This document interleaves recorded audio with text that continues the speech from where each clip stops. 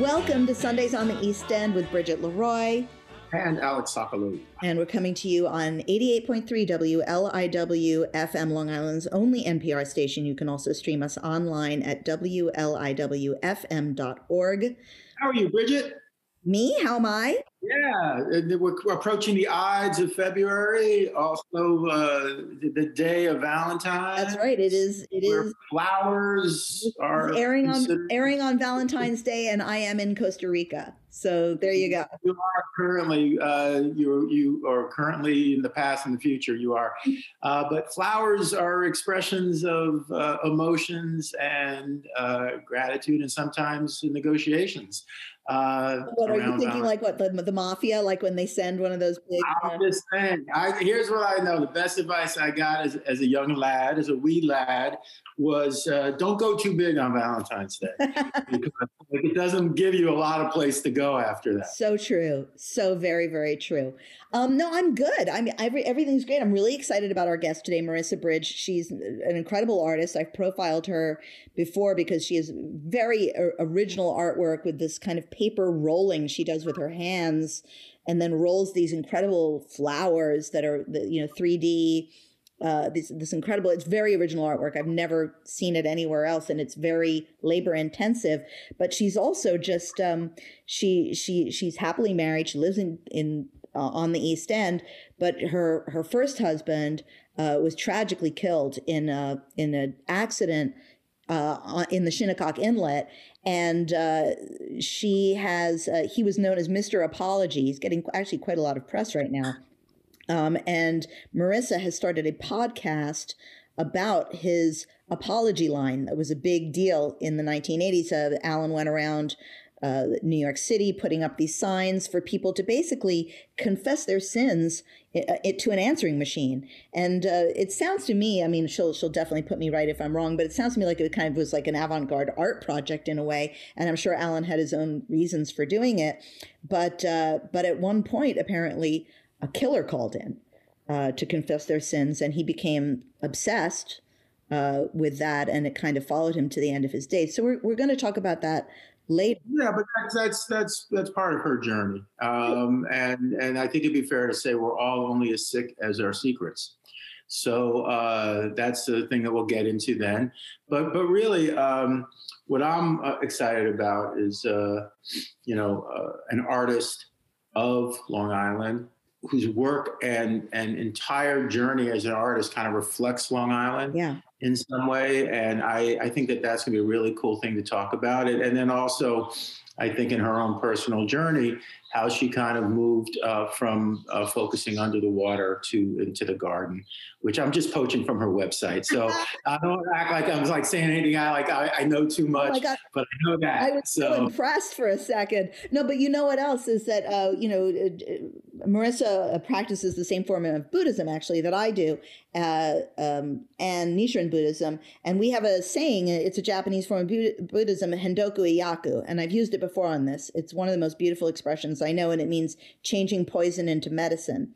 And I think that a lot of her art, and she'll definitely speak to this, arose from losing her husband in a tragic way, and that now this apology line kind of being reinvented. And by the way, it's one of the most successful podcasts out there right now. It's gotten write-ups in Rolling Stone magazine. I mean, all kinds of places. And to have her on is going to be a real honor, a really interesting exploration of art, obsession, and love. And what better day than Valentine's Day to talk about that stuff, right? And apologies, which on Valentine's Day, that's a great get back day. Most guys, the reason why they buy the flowers is because they want to get back in the house, Wow, I'm so glad we haven't been in a relationship in like 40 years. High school, you were. I said most guys, not all guys. I actually remember you showing up at my door with like a rose. And I totally fell for it back in. Yeah, you know how hard it was to find a cemetery in New York City just to post flowers? Oh, God, Sock, I love you. Anyway, we're going to take a quick break. We're going to be back with our guest, Marissa Bridge, talking about her art and the apology line after this. I'm in the phone booth, it's the one across the hall. If you don't answer, I'll just bring it off the wall. I know who's there,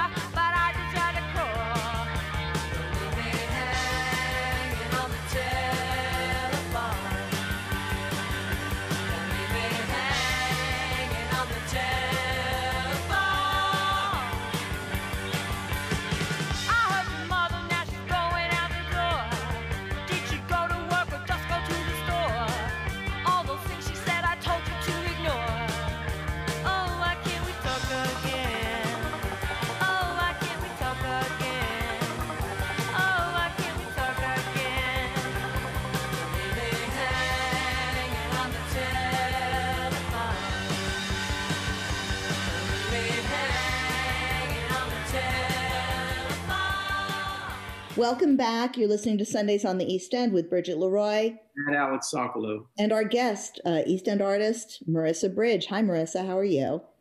Hi, I'm great. Thank you for having me. Oh, Yeah, thanks for coming on. And where are we finding you today? I'm in East Quogue. Nice. we were kind of talking a little bit off the air about your journey with Alan to Long Island, but tell me a little bit. But let's back up even more. I mean, what were you doing before Alan? I mean, where were you living? What were you working on? What was your life like?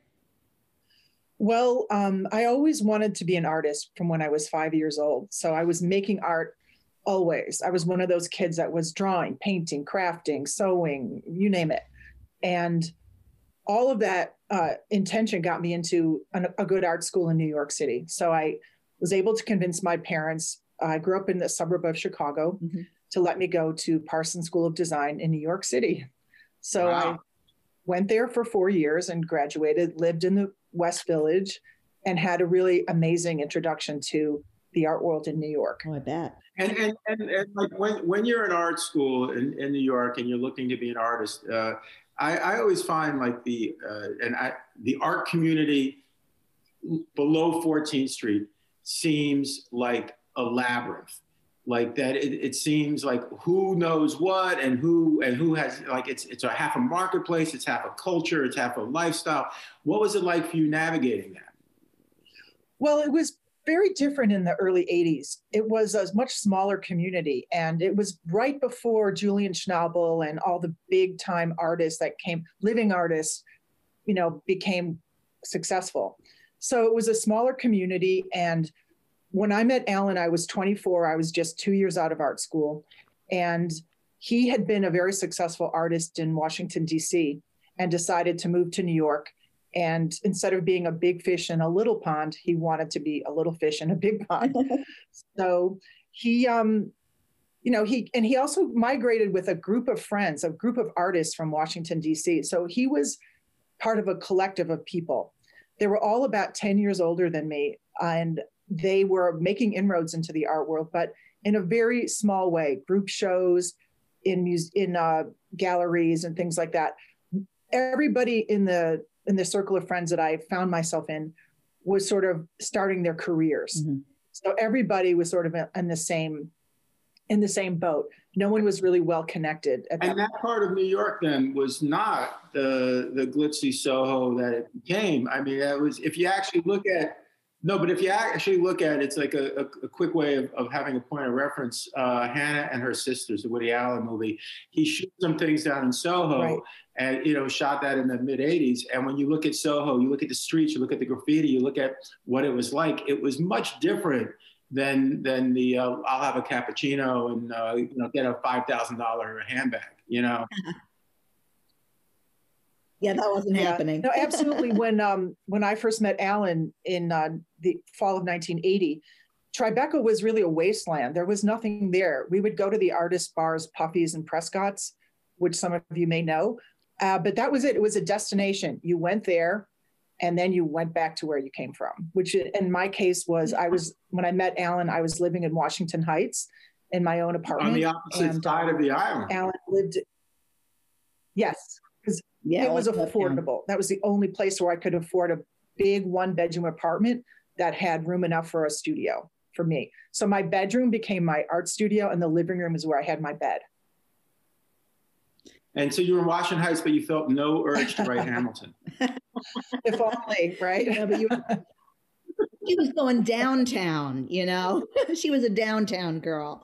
So tell us about meeting Alan and what struck you the first time you met, I guess. Well, I have to preface it by saying I was very influenced by the feminist movement of the 70s. And there was a moment in time for women, like post early feminism and pre-AIDS, where we had unprecedented freedom, sexual freedom. And I took advantage of that. And my girlfriends, we all took advantage of that. And what that meant was that we would go to bars. Bridget's giving me the thumbs up here. I'm a little younger than you, but I was there, man. Sure. I get it. Wait, do you have anything that you want to apologize about? Oh, Chris. Anyway, so you were doing this. You go to bars and you play. Yeah, so we were roaming, we were roaming and we were collecting experiences, shall That's we say. awesome. And at that point, I was working at Henry Bendel's in the shoe department. And so I would hear about good parties and good clubs and good bars. So someone told me, go down to Tribeca because there's these two artist bars, Prescott's and Puffy's. So I went with my friend Susan, and the first one, we went to Puffy's first, and I wasn't really feeling the vibe. And then we went around the corner to Prescott's, which was dark, kind of dirty looking and packed with people. It had so much energy. And so we went in there, and Alan and his roommate at the time, an artist named Yuri Schwebler, were sitting at the bar. So before too long, Alan came up to me and asked me to dance. And that's how we met. And it was a one-night stand that lasted for 15 years. That's awesome. Yeah, no, actually, I met my ex-wife in a bar also. And to tell that little story, I had a friend that tried to pick her up, and somehow that didn't work, but we met, and we ended up spending 29 years together. Well, when you trip over something really good, you got to stick with it, And so you're working at Bendel's, you're living in Washington Heights. Yeah. Are you making art then?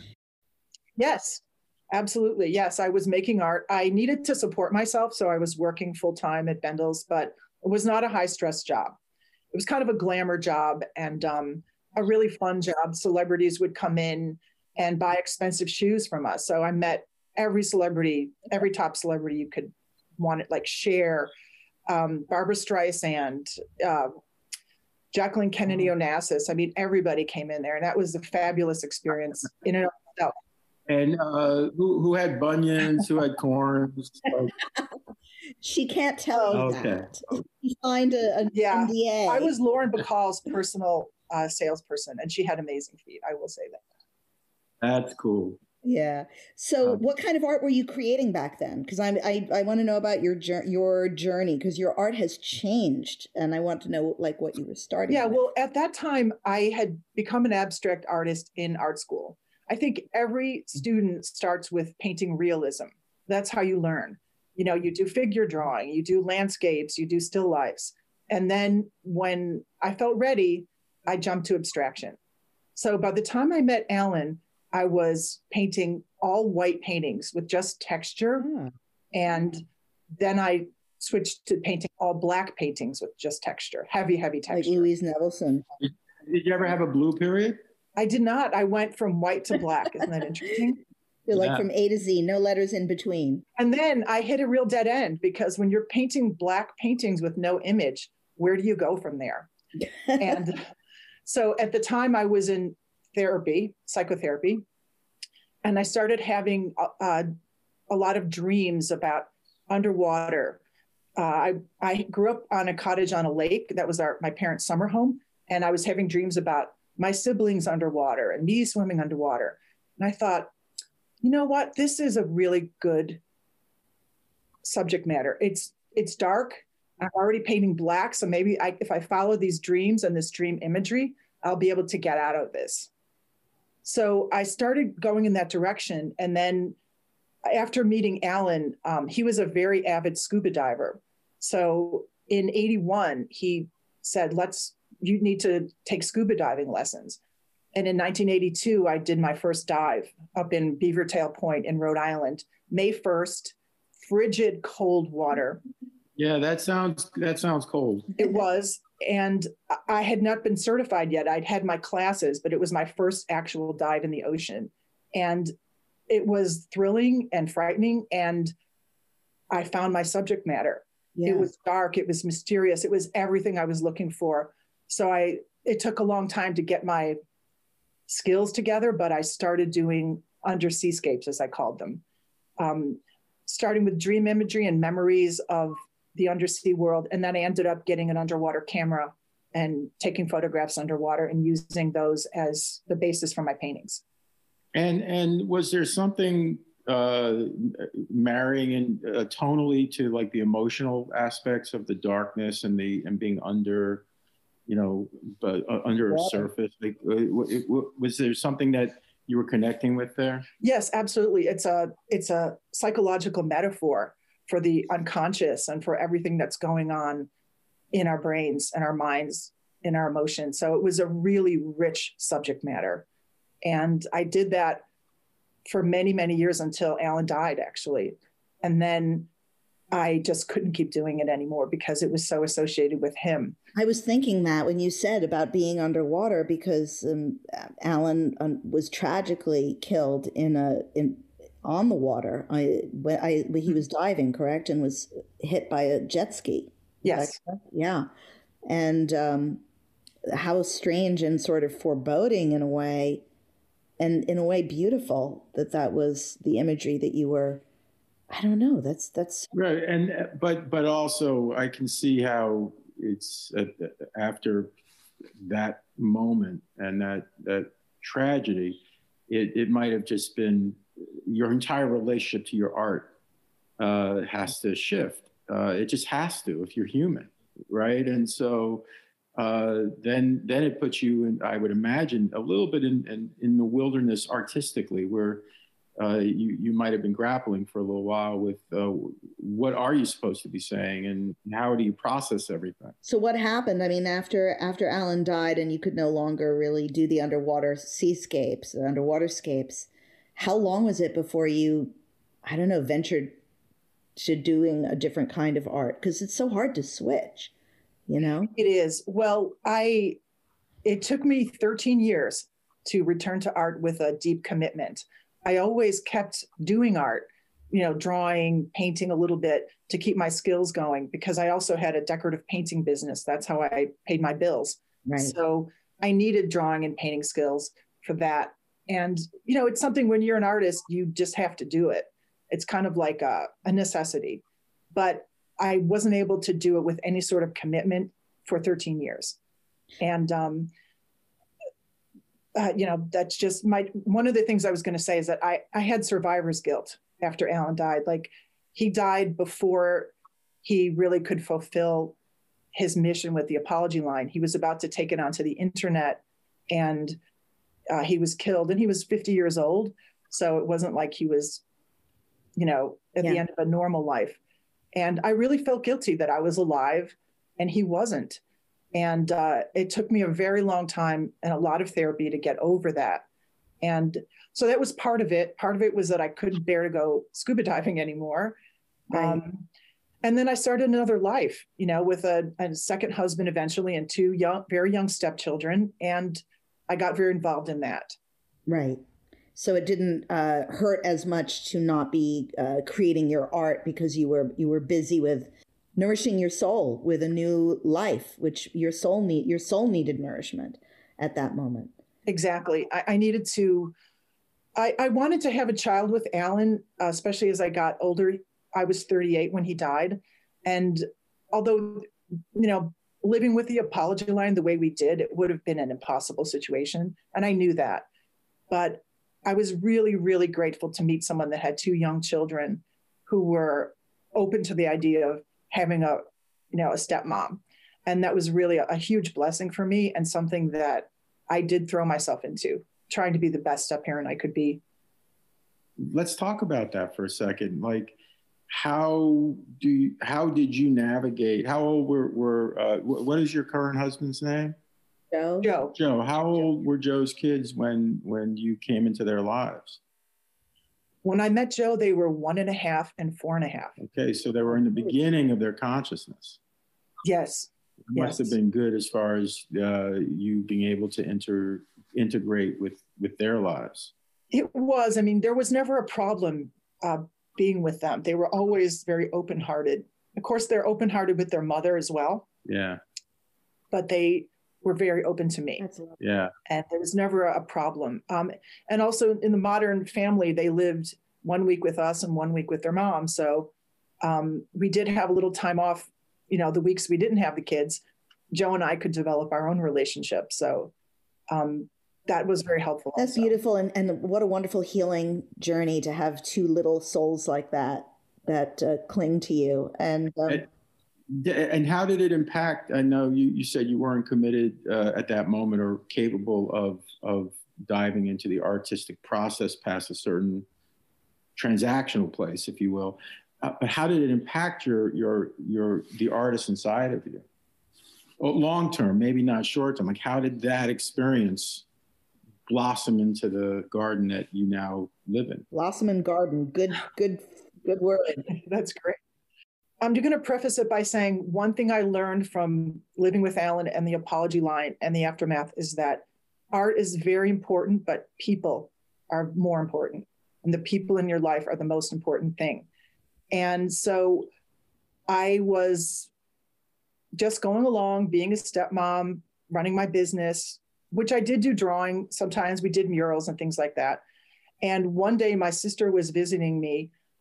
We had rented a house in East Quogue before we bought our house. And she brought me a little cyclamen plant as a gift. And I was just sitting around and I would always sketch, even though I wasn't an artist, a committed artist, so to speak. So there was nothing else to do. And I said, I really don't want to draw flowers. I don't want anything to do with flowers. You know, that's not me. I'm just, I'm more hardcore than that. I'm more serious. Famous last words. Exactly.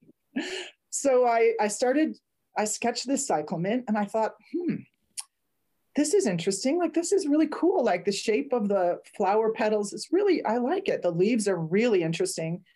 I'm going to make a little painting of this. So I made a little painting of it.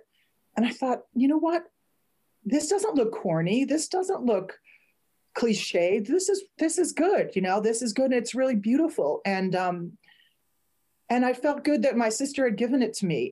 I started thinking about flowers and I started to realize that was a very healing thing for me to be painting, because flowers are very symbolic of emotions. I mean, we give flowers at funerals, we give flowers at weddings, for birthdays, for Valentine's Day, at the hospital, when you just want to cheer yourself up or you want to be surrounded by beauty. And little by little, I started hooking into that energy and it saved me. I mean, it brought me back to my art in a big way. And it filled my soul with the understanding of, there's a quote from someone, I can't remember who, where the universe isn't a flower. It might be William Blake, but I got that, I got that. And I found the pathway back to myself and to my art through flowers. That's beautiful. I know because we're friends and we're also friends on social media and stuff, that you often post photos of flowers, like you go to the flower shows and stuff like that, at least a few years ago, and would post the most beautiful, and now you post the most beautiful close-ups of flowers. So you sort of found, as he said, you blossomed, as Alex said, in the flowers. And I've seen your flower paintings, and they remind me very much of kind of the botanical illustrations of kind of almost Victorian times, but with more of a colorful and paint, a twist in paint. And do you see flowers as a subject matter as a metaphor, or do you see it more? Flowers more as the very embodiment of the life cycle? Or when you say metaphor, you mean like a Georgia O'Keeffe, like vagina flowers? Well, perhaps there's a feminine aspect to a lot of flowers, and she certainly staked her claim to that. But I mean, like for you, like, was it more of just a visual interaction, or were you seeing a deeper meaning in it? Well, I think it grew. I think at the beginning it was a visual interaction and entrancement with the color, the beauty, the shape of them. And it's grown over time.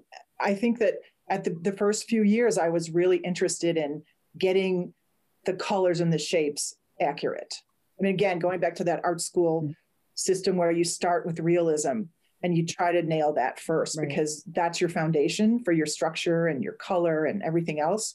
So I was more interested in the appearance of flowers, so to speak. And then as time went on, and I was able to observe in my own garden the the beginnings of flowers in the spring, the buds, the whole life cycle, the blossoming in the summer, and then how they die in the end. And I actually did a series of paintings of 35 paintings of the life cycle of an orchid. And I showed that I had my first solo show in 23 years at Dodds and Eder in Sag Harbor. They used to have an art gallery there. And it took me 2 years to complete that series, but I felt like that was me examining my life up until that point. The starting, going through the process, the blossoming, and then the decline. And wow. So that was sort of that exhibit was sort of the culmination of my exploration of realism in flowers. And now you do this paper rolling, this highly labor intensive flowers where you roll like someone would do. I hate to say it, but like a nervous person would like roll up a piece of paper. You just roll it between your fingers until it stays rolled up, and you do hundreds and hundreds of those to create the petals of these three-dimensional flowers that are almost always all white. And how did you get into that? Because that is just such a, if I can say, strange and unusual art form. But it's almost like going back to what you were doing before with all white. So you went from these colorful, flower lifetimes. But yeah, how did you get into that? Well, after I did the realistic paintings and I did the series of the orchid, I realized that the business part of a flower is the center. And the center is where... You make it sound so tough. Business part of a flower, yo. That's where all the action is. The sexual part of a flower. That's the attraction. That's the main event, is the center. That's where it all happens. So okay. I decided to focus in on that and see what was that about? Like the petals and all of the leaves and all that. That's so interesting and beautiful and distracting, but they're all there to make the bees go towards the middle. So I concentrated on the middle. And right away, when I started trying to make pieces based on flower centers, I realized I have to go three-dimensional. I mean, the center is three-dimensional. I mean, there's texture and there's depth. It's usually a mound of some kind in the middle with things spiking around it. So my first pieces were 3D with just the center, and then I would paint in color everything around it. But the centers became more and more important, and the color became less and less important. I'm not trying to be too insouciant or too playful unnecessarily here, but does this tie back to the feminism of the 70s that you were so attracted to? Are you actually seeing this, all of your life's experience kind of starting to find reality in this concept?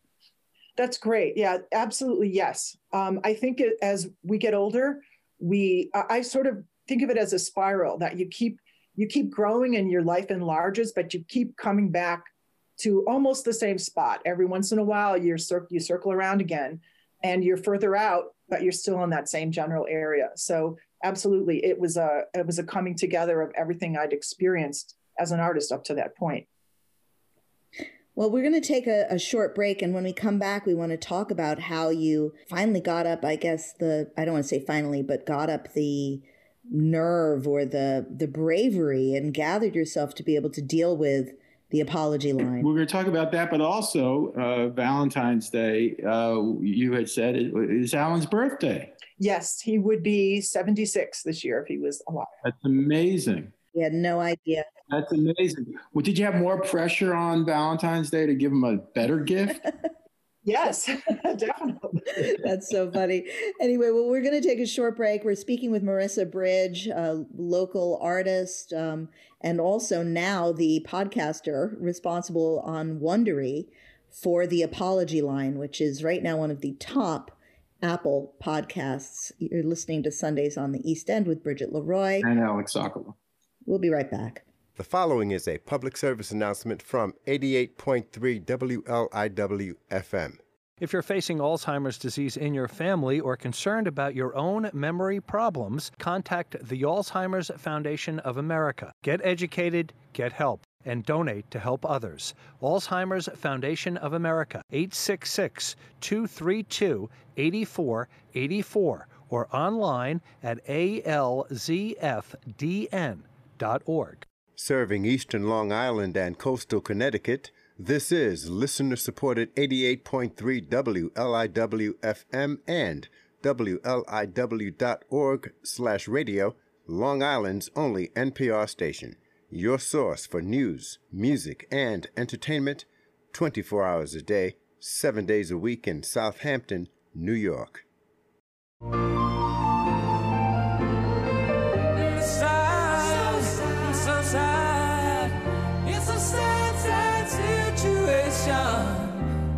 And it's getting more and more absurd.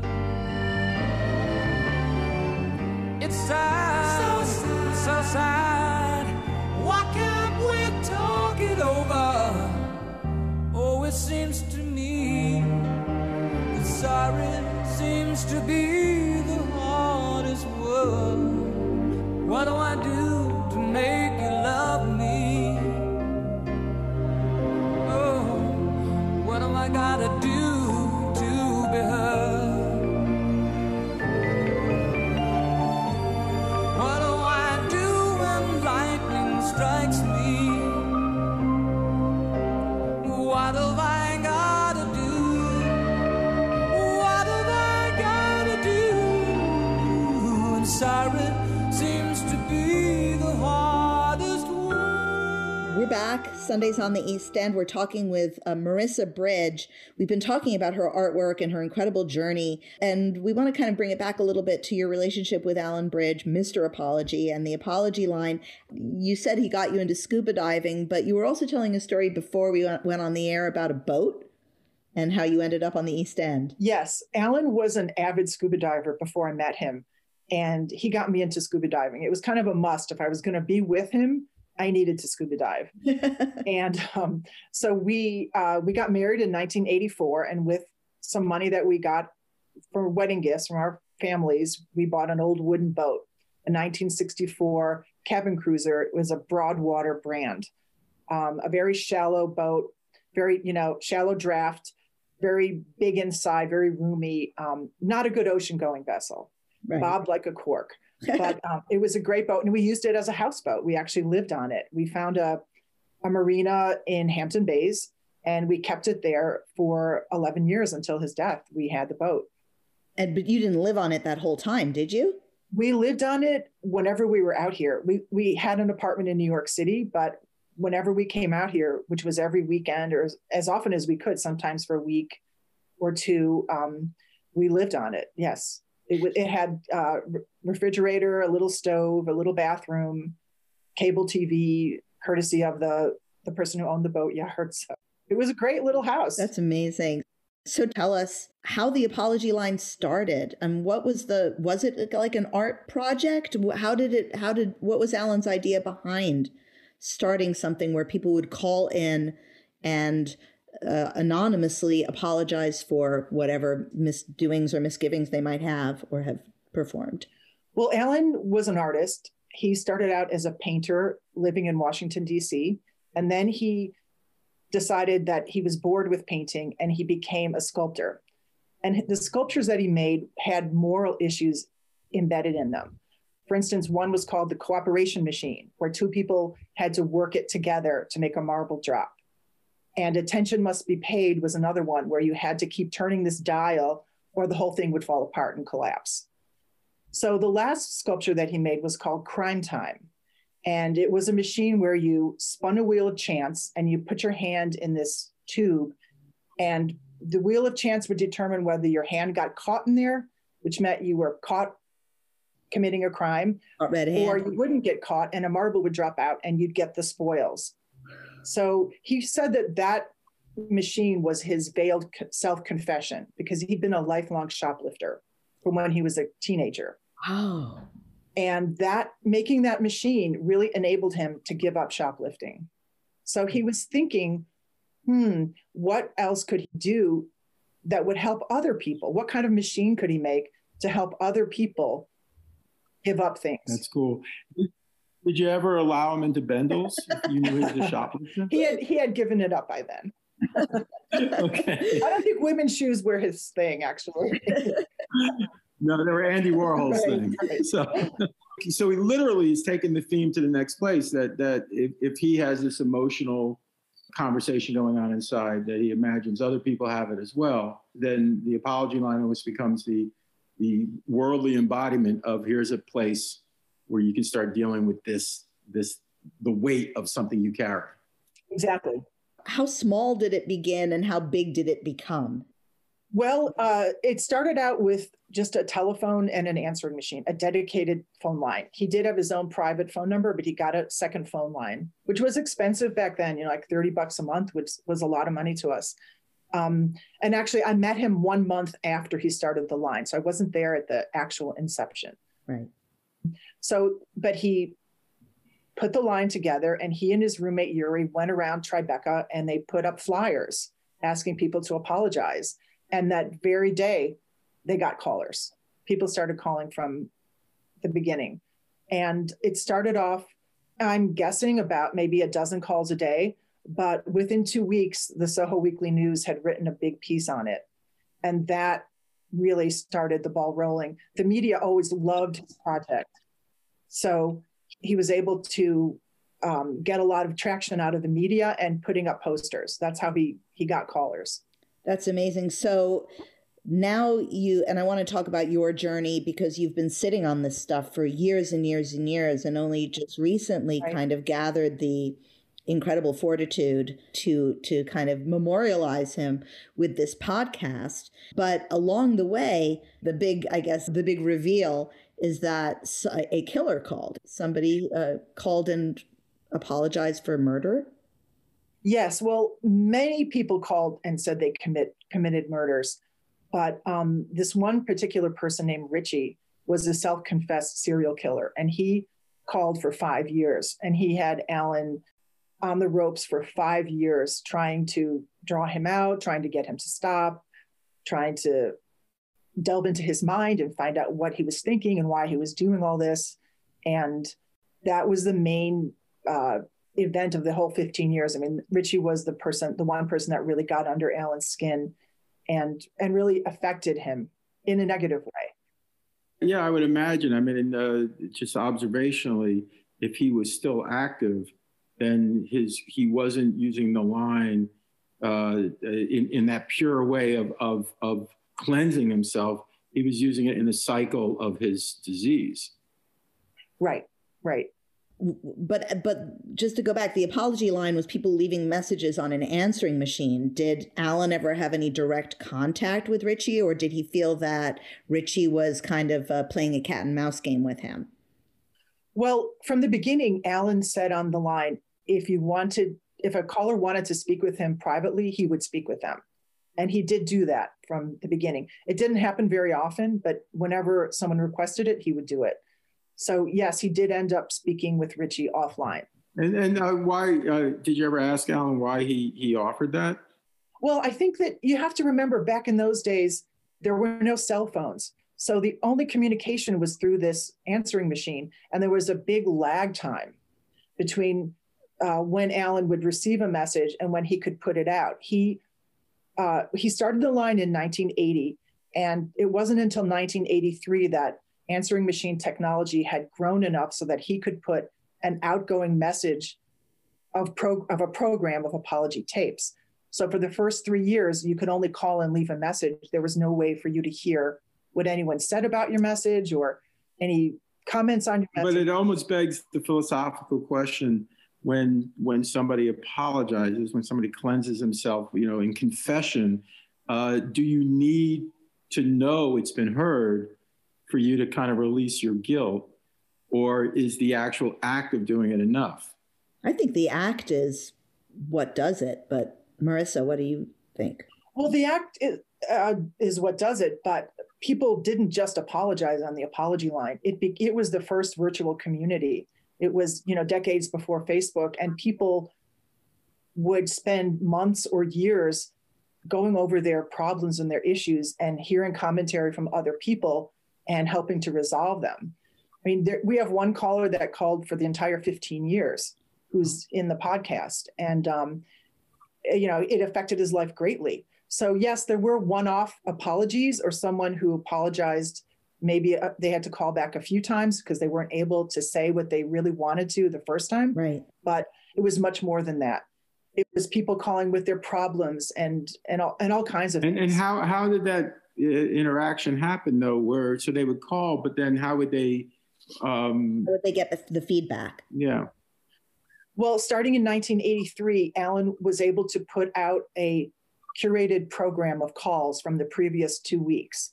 So there was a 2-week lag time.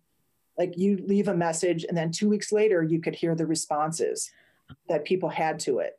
And then 2 weeks after that, if you responded to those callers, they would hear your response. And it wasn't until 1994 when Alan got a voicemail technology, which was not quite an instantaneous call and response, but you left a message, hung up, and then someone could hear it immediately, respond to you, they'd hang up, you could hear it.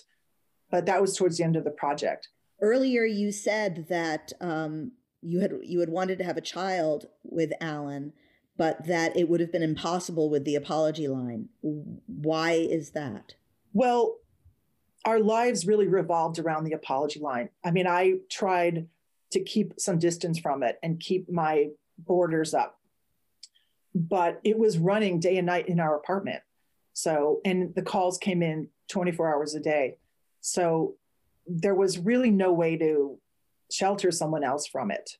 And Alan was so involved in it. I mean, for 5 years, he was talking to a serial killer, and there were many, many other people who had serious problems. And the last years of his life after Richie, the line just expanded. He got 3 phone lines, then he got a voicemail system. He started a zine that he self-published. So it was all consuming for him.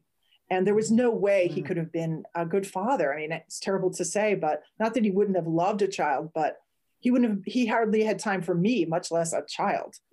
And so what was your moment of saying, I want to do a podcast now? Like, I want to take this source material and I want to use this as the jumping off point of a whole new expression. After Alan died, I realized that he left over 1,000 cassette tapes of all the calls. So all the calls from 15 years. So I knew that was a very important archive. And he left, over 600 pages of his writings about it and all kinds of stuff. And the zine, the 10 issues of the zine. And there was just a lot of material. And over the years, people would come to me and say, oh, we want to do a movie, or we want to do a documentary, or we want to write a play. And for one reason or another, these things would not pan out. And it wasn't until about 6 years ago that I heard my first podcast, which was Serial. And sure. Sarah Koenig's big one. I heard that podcast, which on paper sounds extremely boring. It's all these lawyers talking about a case and trying to get this guy a new trial. And it was fascinating. Sarah Koenig, her mom was Maria Matheson, who was married to Peter Matheson, and she lived in Sag Harbor, and we used to work together at the Star, just to give a little background there. So go ahead. Full circle. That's great. Yeah. So when I heard that podcast, I said, this is it. This is for Alan's work, because it was an audio project, and he was putting out podcasts every 2 weeks for 13 years. I mean, he was broadcasting over the telephone, right? A biweekly program. So I knew that was the way, that was the path that was going to go forward. And I also knew that I had to do it, because putting his work into other people's hands had never worked out. And I just had to. And how was Joe with this? That's what I was going to say, because I asked you that when we were on the phone together before this. How has Joe been with all of this? He seems Joe is extremely supportive of it. Yes, Joe was always, he wasn't jealous of Alan. He always recognized that Alan's work was important. And he said that when he first met me, Alan's presence was very strongly felt in my apartment. His sculptures were there, his paintings, the apology line material. So Alan was always a part of mine and Joe's life, as well as Joe's ex-wife and the kids. I mean, it's a mutual, you combine families. And Joe is actually a producer on the podcast. He's very involved in the writing and selecting materials, along with the people from Wondery who really put it all together in a very professional way. Right, but that's magnificent that you and Joe can actually make new art out of the source material. So let's just go back, because I know this is kind of the part that people who listen find the most exciting, this relationship that Alan developed with Richie, which you feel pretty much consumed him until the day he died. What was it about it that consumed him? Not to give away anything from your podcast, but... Right. Well, Alan was a brilliant person, a very inquisitive person. He had that artist curiosity in a very deep way. And he decided that this was an opportunity for him to learn about the criminal mind. And when you decide to learn about the criminal mind, it takes you into very dark places. And Alan was a petty criminal himself, and he had been a hunter. He was a spear fisherman, scuba diving, and he shot pheasants out in East Hampton. And, he was a predator, a low-level predator. So he felt he was going to explore that part of himself and find out what made Richie tick. And going down that dark rabbit hole was something that really changed him. When you have to face things about yourself and humanity that are very dark, it's a very difficult thing. And he wasn't prepared. He was not a psychiatrist. He was not a social worker. He wasn't a religious person actually at all. An artist. He was an artist, and he was raised as an atheist. And so he didn't have any spiritual support system behind him. I can imagine, someone who has a spiritual faith having, a shield and armor to be able to go in to do battle with the darkness. But without those things, it's very difficult. Well, can we touch on that for a second? Not if it makes you feel uncomfortable, but you have somewhat of a spiritual nature. I know that you're a Buddhist.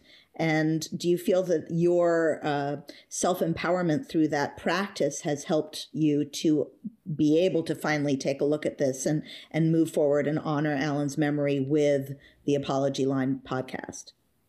Oh, definitely. I think it's given me the courage and the determination to get this done, because the form of Buddhism that we practice, the SGI Buddhism, determination and setting goals for yourself in service of other people and in service of a greater good is very important. So I knew that there was a lot of important lessons to be learned by Alan's story. And it gave me the faith and the courage to go forward and try to tell it, try to find a way to tell it. Such an incredible story. We're coming to the end of our broadcast, but to touch on again, it's Valentine's Day. We did not know when we booked this that was also Alan Bridge's birthday. We've been talking with Marissa Bridge, and people. It's a 6-part series, right? The Apology Line on Wondery. Yes.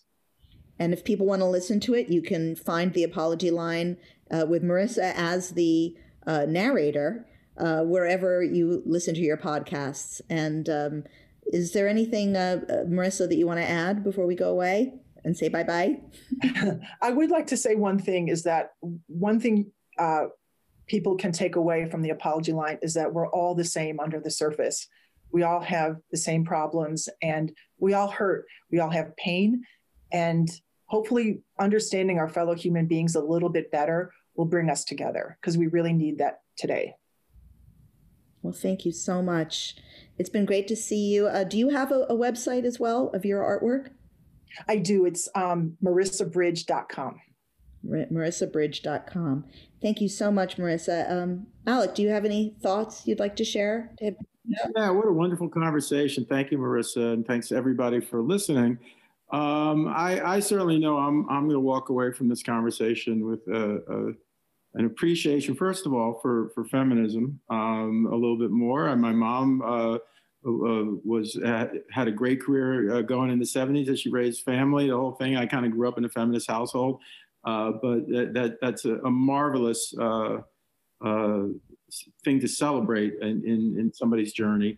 I also feel like, in a way, and this may be a little bit of a reach, but Marissa is really the seed that then will sprout. And maybe for the first part of her artistic life, she was going down underneath her surface, but now she's exploded up above ground, and you can see it in her art and even in this podcast of that is blossoming and blooming. So everybody, have a great Valentine's Day.